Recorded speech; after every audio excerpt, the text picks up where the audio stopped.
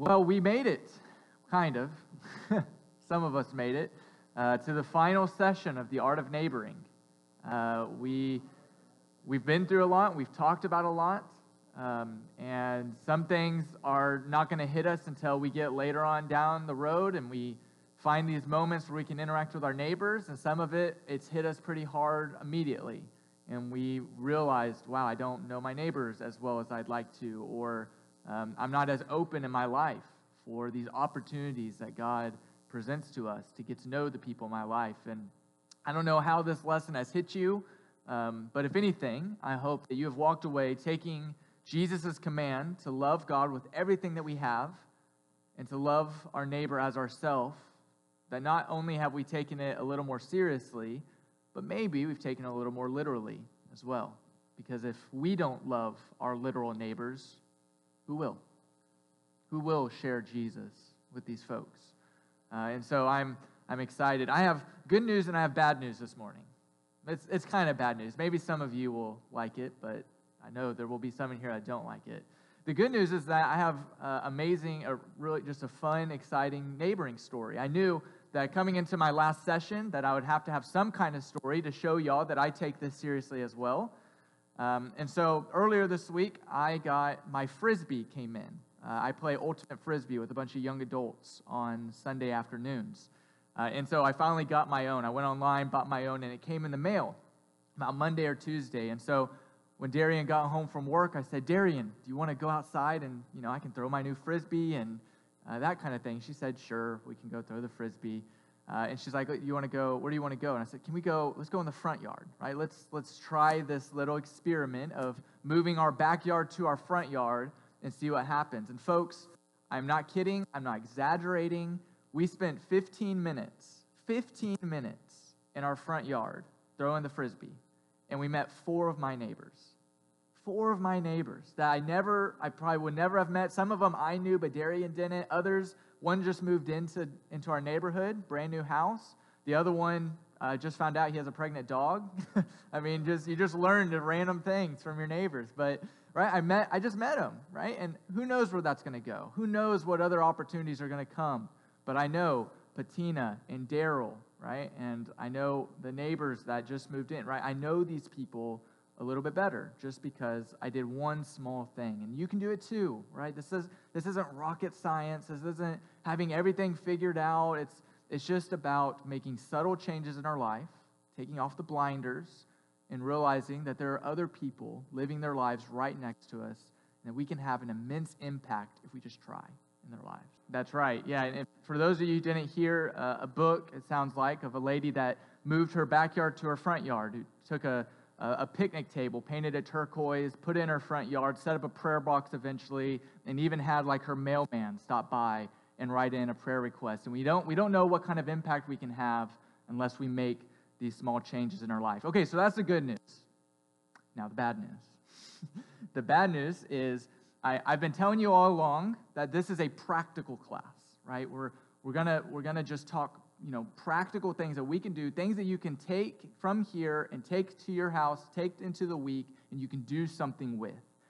Well, today we're going a little bit off of that because today is an important day. It's our last day, and it's important for us to define and clarify a couple of things, and that involves getting into the text. And so today is going to be less practical, and it's going to be more time in the text, in the words of Jesus, which you're like, why is that a bad thing? Well, you haven't been with me yet whenever I get into Jesus and the text, and I go down rabbit holes, and who knows where we're going to end up, because I love these stories, and Jesus has a way of just punching us in the gut.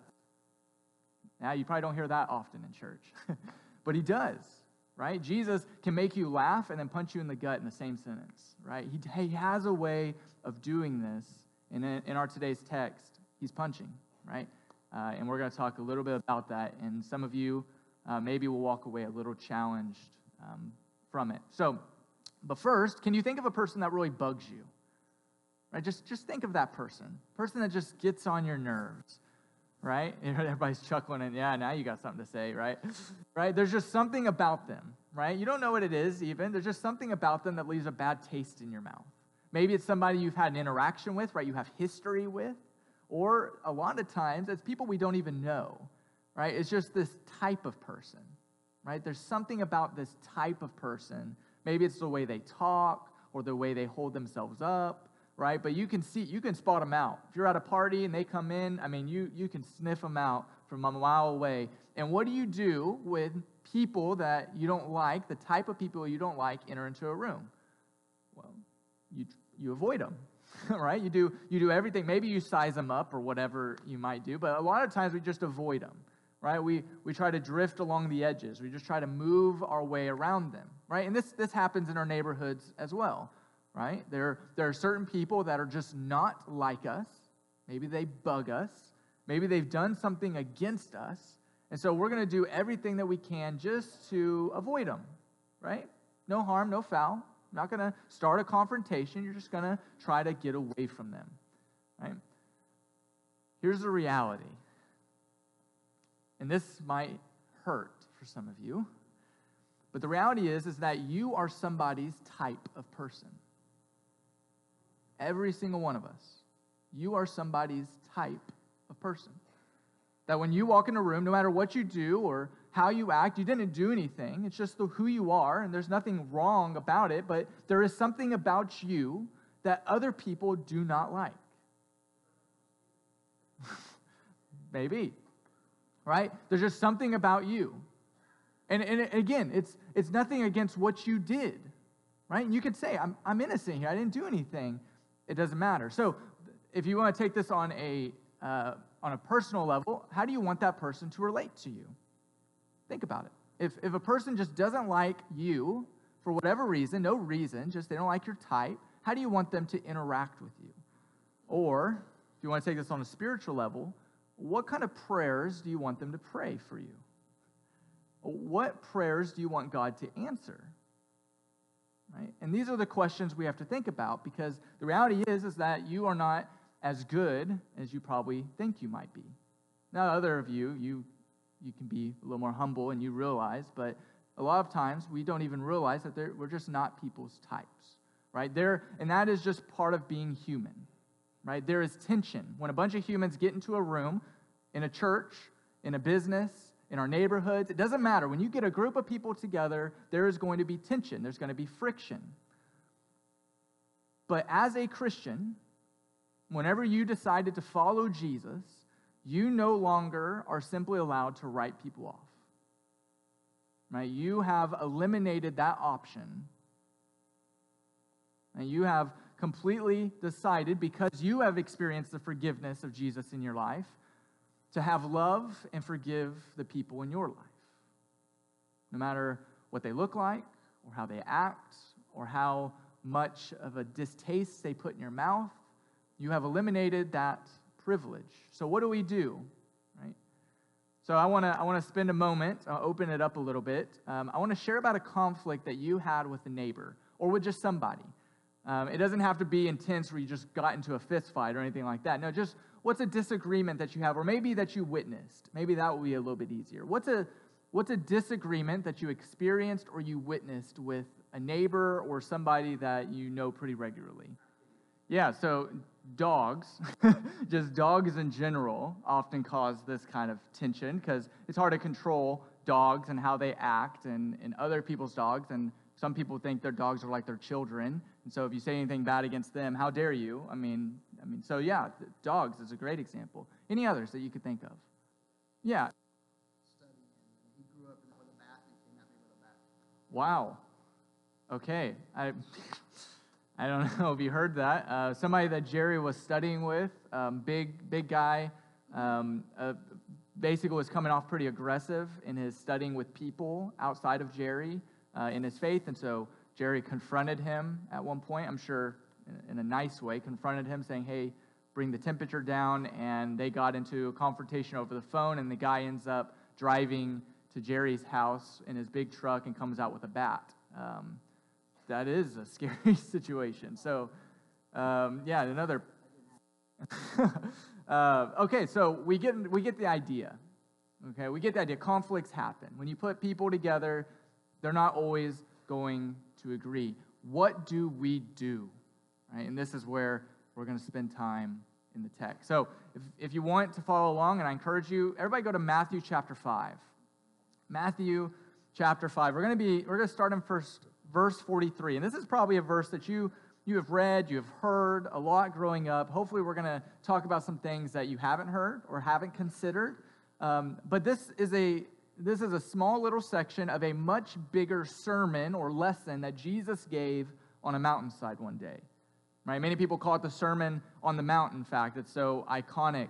In fact, all of the book of James, Jesus' brother, is basically a reflection of this one teaching, right? This one sit down. And if ever you think that you have your life figured out, or you have your faith intact, or you have everything that you need, right, go back and read Matthew 5, 6, and 7, because Jesus will most likely take an idea and flip it on its head, right? He'll take you, shake you up a little bit like a snow globe, and then set you down and watch you swirl, right? That's what Jesus does, right? And we're going to spend time talking about that a little bit this morning. So we're going to do what we have been doing. I'm going to ask somebody to read verse 43 through 48, and then I'm going to ask somebody else, preferably with a different translation, to read it again, and then I'm going to ask one other person to just tell us what's happening here in their own translation. So who's willing to read it first? Yeah, good. So in essence, it's saying, look, you've heard it said to love your neighbor, and defining who is my neighbor. Is it people that are like me, like other Christians, or in this case, other Jews, or is it people who are not like me, that look a lot different than me?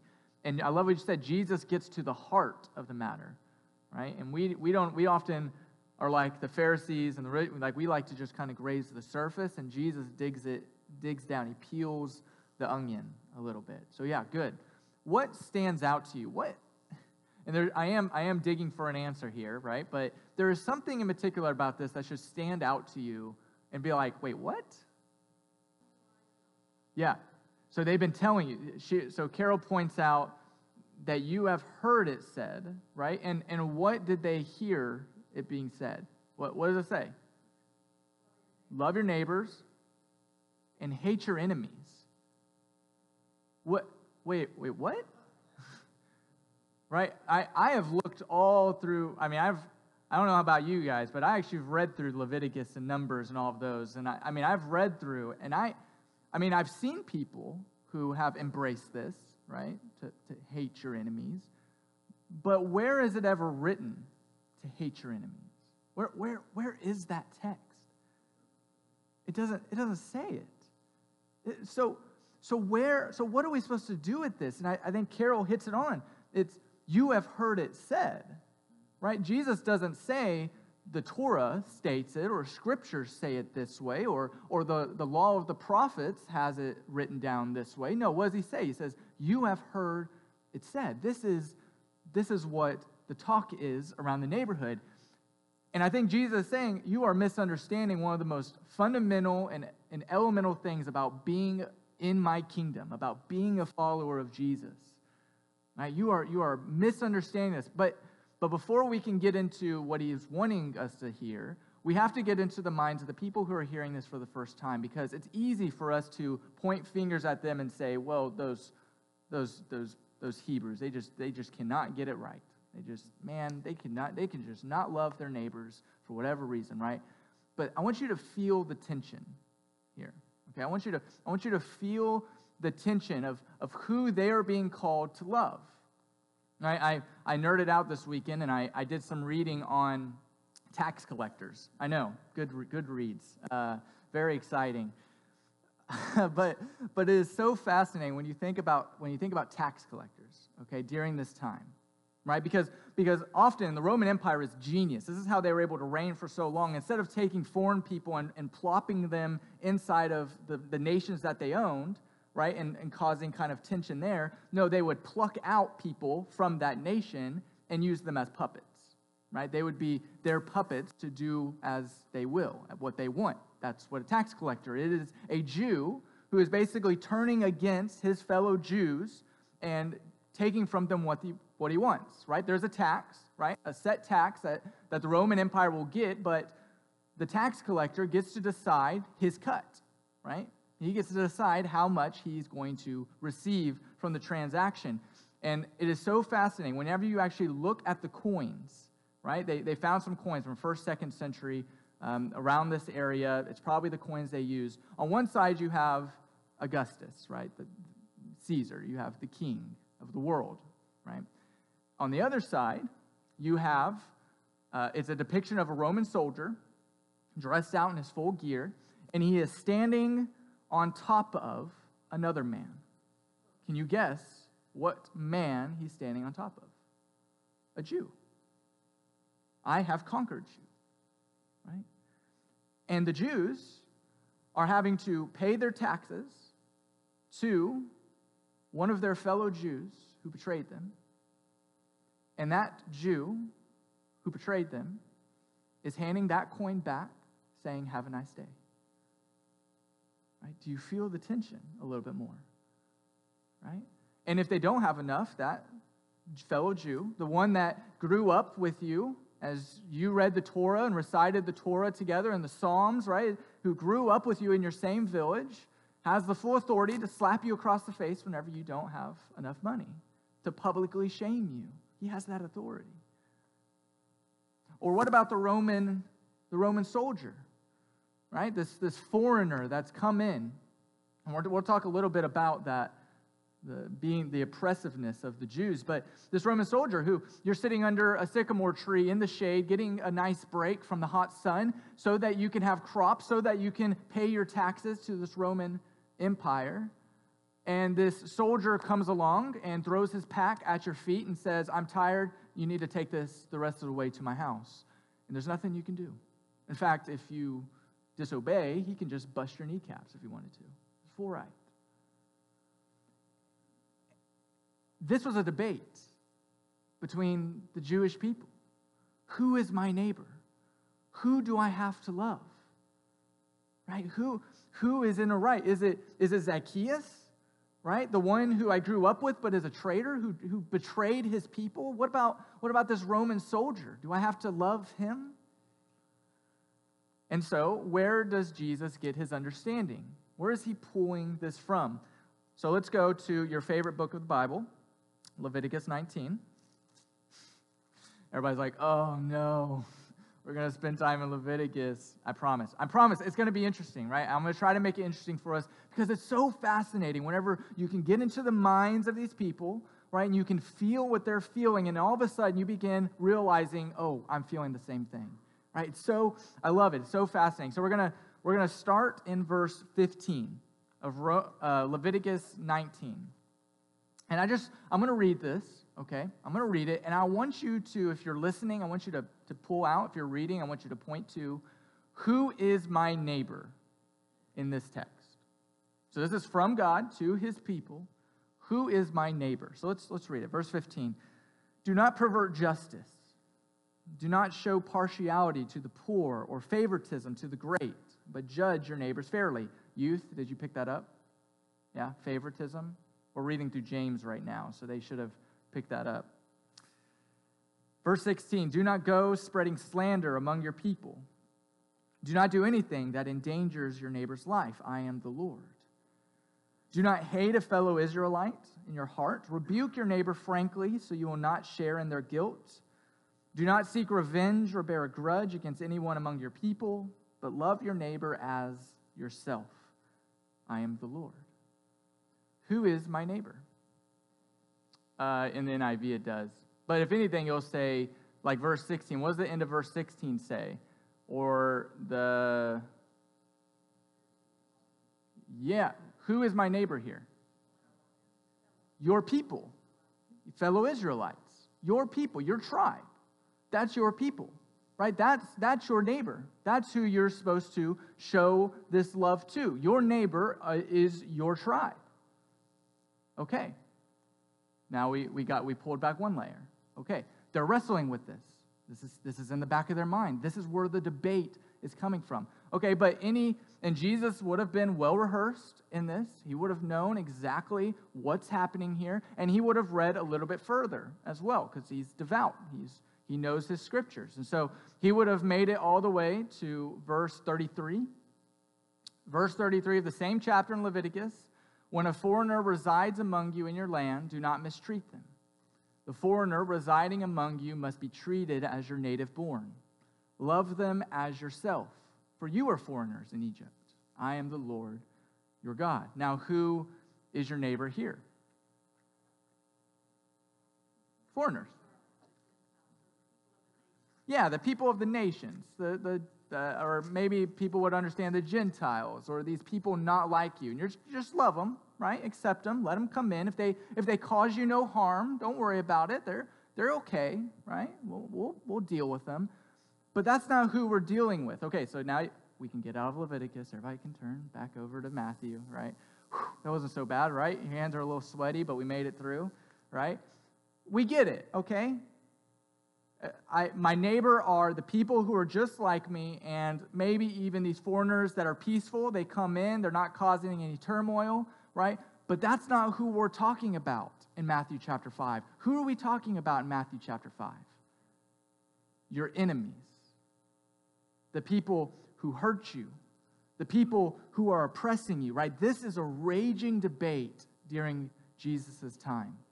This is why you will see on multiple occasions Jesus reminding people to love your neighbors, and you'll hear these stories of him helping people not like him and people like the tax collectors and the Pharisees who are oppressing them, right? That's why you will constantly see this theme. It'll keep reoccurring because this is a huge debate during this time, right? Israel has been under the thumb of an oppressive nation for 3 times the existence of the United States. That's over 600 years. Israel has been under the thumb of an oppressive nation. This is a huge thing to them. Who do I have to love, and who do I not? And Jesus expands the debate. He opens it up. But I tell you, love your enemies and pray for those who persecute you, that you may be children of the Father in heaven. Right? The love that God commands in Leviticus 19, Jesus says, is the same love that you are to have, but you are not to have any boundaries to your love. Right? It includes your people, your tribe, and the foreigners. It includes your friends and your families, and yes, it also includes your enemies. The ones who are persecuting you, the ones who are not like you, the ones who are actively pushing you into the dirt, grinding away your existence, you are to love them as well. If that doesn't punch you in the gut, I don't know what will. And so where does Jesus get this? Like, this is a completely new understanding of what we're to do. Where does Jesus get this knowledge? Where is he? And you know where he gets it? He gets it in the most unlikely places. He probably in a place you would never expect. He gets it from weather patterns. Weather patterns. That's where he gets it. Right?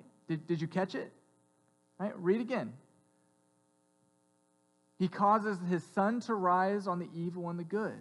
He sends rain on the righteous and the unrighteous. Right? Somewhere along the way, Jesus started to notice how things work in the world. Right? So again, let's imagine that you are a good, faithful Israelite. Okay? And you're walking along the path and you come upon a crop, a plantation that is blooming, that is just prospering with produce. I mean, everything good is coming from this land. What does that tell you about the faithfulness and God-fearingness of the owner of that land? Does it tell you anything? It tells you nothing. Right? Yeah. You cannot judge who is a follower of God by who is suffering and who is prospering. Did you hear that? I want you to hear that. Right? Listen again. You cannot judge who is a follower of God by who is suffering and who is prospering. You can't.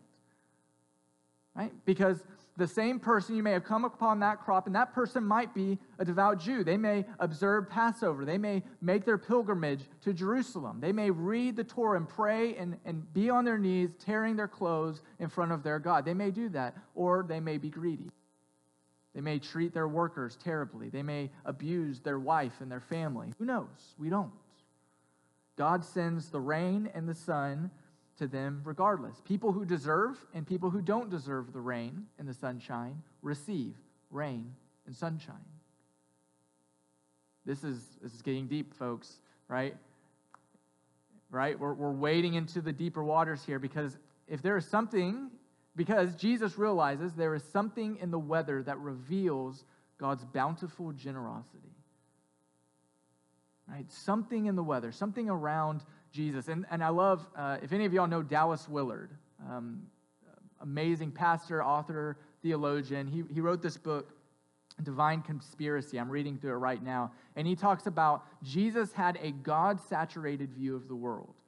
And basically what he meant is everything that Jesus witnessed, everything that he did, all of his life, he could see God in it. From the weather to the conversations to the way he did things to the way people interacted, he could see God in those moments. And also, Jesus was a devout reader of the Psalms, right? And we see it. See how quickly I can get to Psalms 145. If you're writing this down, I encourage you to write it down. This is why you invest in bookmarks. And here we go. Right? Jesus would have read this growing up. He would have recited this growing up. The Lord is good to all. He has compassion on all he has made. All your works praise you, Lord. Your faithful people, they extol you. They tell of the glory of your kingdom. They speak of your might. Why? So that all people may know of your mighty acts and the glorious splendor of your kingdom. Right? So what do we do with this? Because Jesus is tapping in to something that is far bigger than us. But before we tap into it ourselves, we have to look at this word love a little bit deeper. We have to understand this word love a little better, right? Because we keep talking about you have to love your neighbors, right? What does that mean, right? Does that mean you need to have warm, fuzzy feelings towards your neighbors, especially your enemies, the ones that hurt you? Well, certainly we don't mean that, right? And that's because the word used in the text is most likely, throughout all of the times he mentions love, agape, right? You may have heard that word, agape. And it's often poorly translated into our word love.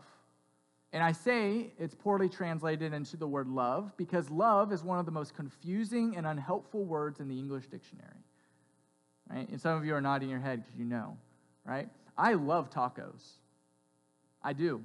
I can eat a taco, I can eat a breakfast taco, and then a lunch taco, and then have some fish tacos for dinner, right? I love tacos, right? They make me feel good, right? I also love Disney, right?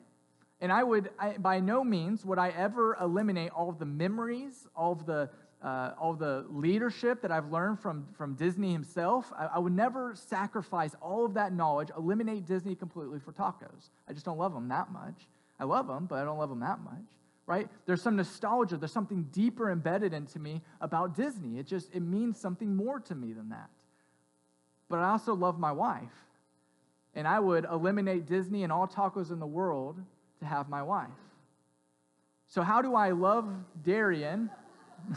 What did you say? Wow.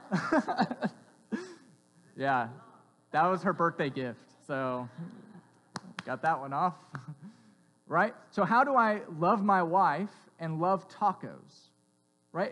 It's not even on the same caliber. Right? It's not even on the same level. But we use the same word. Do you understand? You get it? Right? Do you see it? How confusing this word can be? How unhelpful this word can be? And we're told to love our neighbors and love God and love other people and love ourselves. And we use the same word and we don't even know what it means. Right? So stop doing that. Right?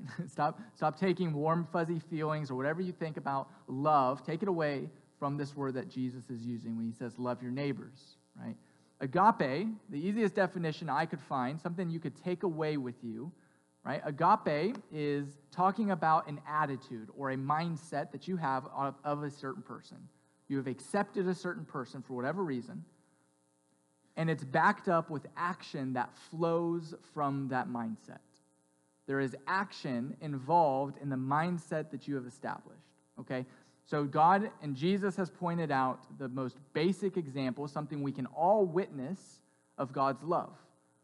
God loves his people, no matter how righteous or unrighteous they might be, no matter how just or unjust they might be, no matter how much they love him or how much they hate him, God loves his people.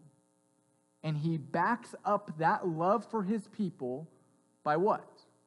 By giving them something, giving them rain and giving them sunshine. Right? Jesus is tapping into the very heartbeat of God's love. Right? And he is asking us to do the same. See, Jesus says that you have no right. You have no right on who to love and who not to love because God has chosen to love every single one of us. Right? And James talks about this too. We talked about James being a reflection of the Sermon on the Mount, right? James talks about this too, right? When he talks about favoritism and you treat the rich that come to your party, you sit them at your right hand and you talk to them, but when the poor comes in, you sit them at your feet. You put them at the end of the table. Why do you do that? Because God looks at both of them equally.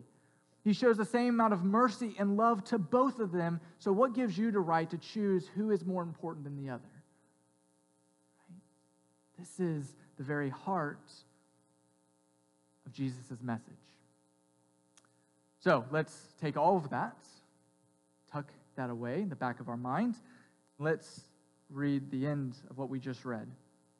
So starting in verse 45, that you may be children of your Father in heaven, he causes his sun to rise on the evil and the good. He sends rain on the righteous and the unrighteous. And if you love those who love you, what reward will you get? Are not even the tax collectors doing that? And if you greet only your own people, does that sound familiar? What are you doing more than others?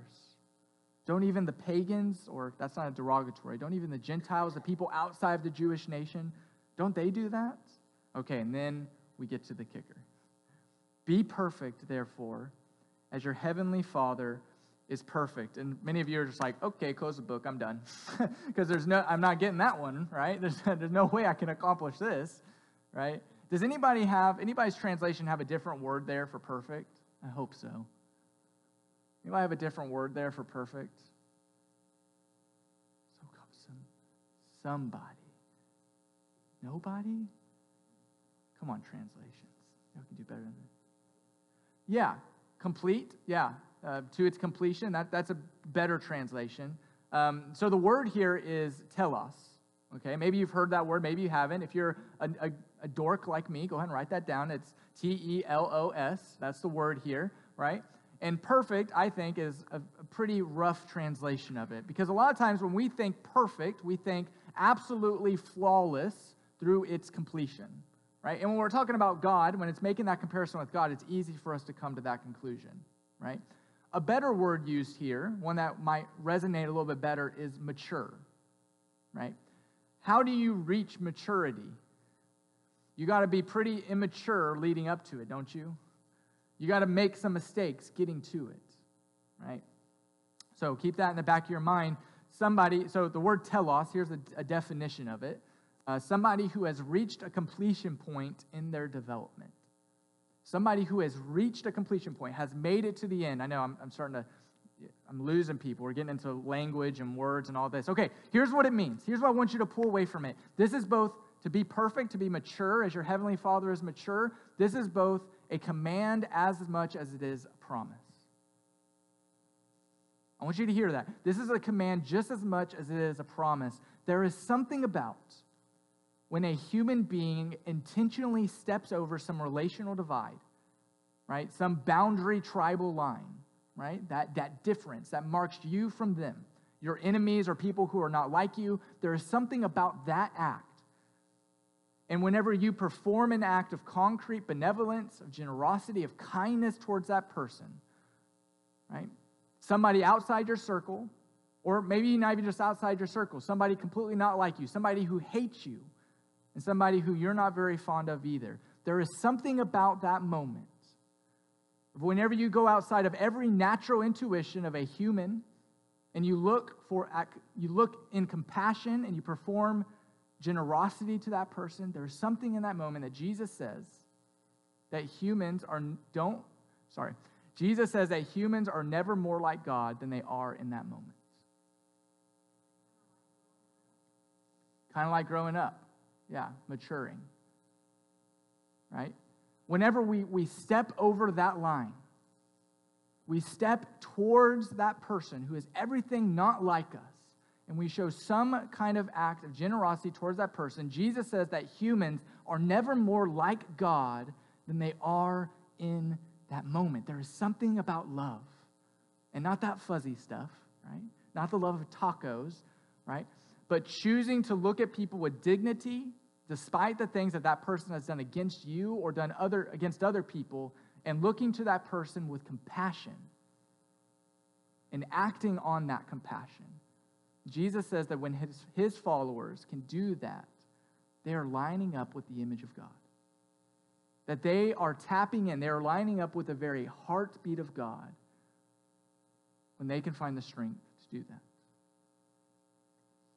Be mature, therefore, as your heavenly Father is mature. Yeah.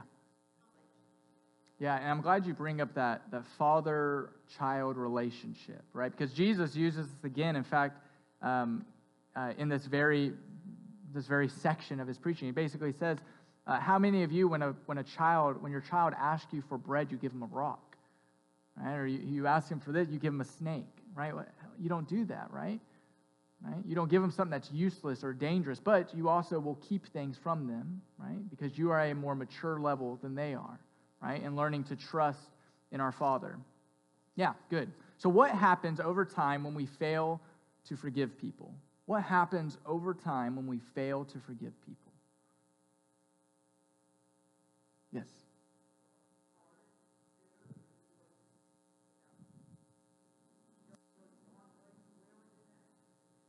Yeah, your heart grows hard. It grows dark. It hurts you more than it hurts them. Yeah. Yes. It's like eating poison and hoping they would die. Yes, it kills you on the inside. Yeah, somebody once told me that being a good neighbor is going to change you more than it's ever going to change them. Yeah. What else? What else happens? And we're almost out of time, but we got a little bit more. What else happens when you fail to forgive? Yeah, we have texts about that. The same mercy that you show to people, that measure of mercy will be shown to you. Yeah. What else? Anybody else? What happens over time when we do forgive people? The opposite. What happens over time when we do learn to forgive people? Yeah, there's something about us that is attractive, where people want to be around us. I'm glad you brought that up. It makes me think of the tax collectors. Again, I spent time this weekend reading on tax collectors. Jesus ate with the tax. Just consider this for a moment. Jesus ate with the tax collectors. Okay, he had meals with them, multiple. They would come together. They wanted to be with Jesus, even though they knew that Jesus was preaching against everything that they stood for. He stood against everything or most things that they stood for, right? And yet they wanted to be with him. Isn't that fascinating? They wanted to be with Jesus. There was something about Jesus that was contagious, that caused curiosity, but they knew they were accepted in his eyes. They were loved by him. There was something about him. Yeah, good. What else happens when we learn to forgive people? What happens when you forgive people? We learn to love. Yeah, absolutely. We learn the real kind of love, not just the fuzzy feeling, not just being accepting, okay, I have my neighbors over there, we don't agree with each other, but we'll just keep our distance. No harm, no foul, right? It's actual love, backing that love up with action. What else? What else happens when we learn to forgive? You regain. It does something inside of you. You regain some peace. Yeah. Yeah. They learn to forgive others because they see it in you. Yeah, they learn. They learn to forgive because they have been forgiven by you. And you have been forgiven by God. And it's a chain reaction. In conclusion, Real relationships, and this is just talking about the art of neighboring in general. This one was the art of forgiveness, the final part, the art of loving your enemies, right? Real relationships are always messy, right? But if we were to love people the way Jesus commanded, we need to be willing to push through things when they get complicated, right? Being a good neighbor isn't something that we can just check off our list. It isn't something that we can just end our day and say, okay, today I was a good neighbor. I'm done doing that, right? It has to become a way of life for us. And it's the primary way that God can use us. Right? Whenever we tap in to the heartbeat of God and love the people who don't love us. When you're at odds with people, it can be a real challenge. I get it, right? It can be tempting to simply ignore people, to try to move on from them. But Jesus asks us to do more. Right? Often, as we seek to love our neighbors, God changes us more than he changes them. And loving our difficult neighbors, and yes, even our enemies, has the potential to transform us into the people God wants us to be. This is part of the genius of the Great Commandments. Living it out isn't always easy, but it'll always be worth it. And now, I'm parting from you, taking all of my knowledge and whatever I have left, and I'm leaving you with this. Go and love your neighbors. Be intentional with them. Seek relationships with them. And I promise, whenever you open those doors, God will use it. And oftentimes, he'll do more inside of you than he does inside your neighborhood.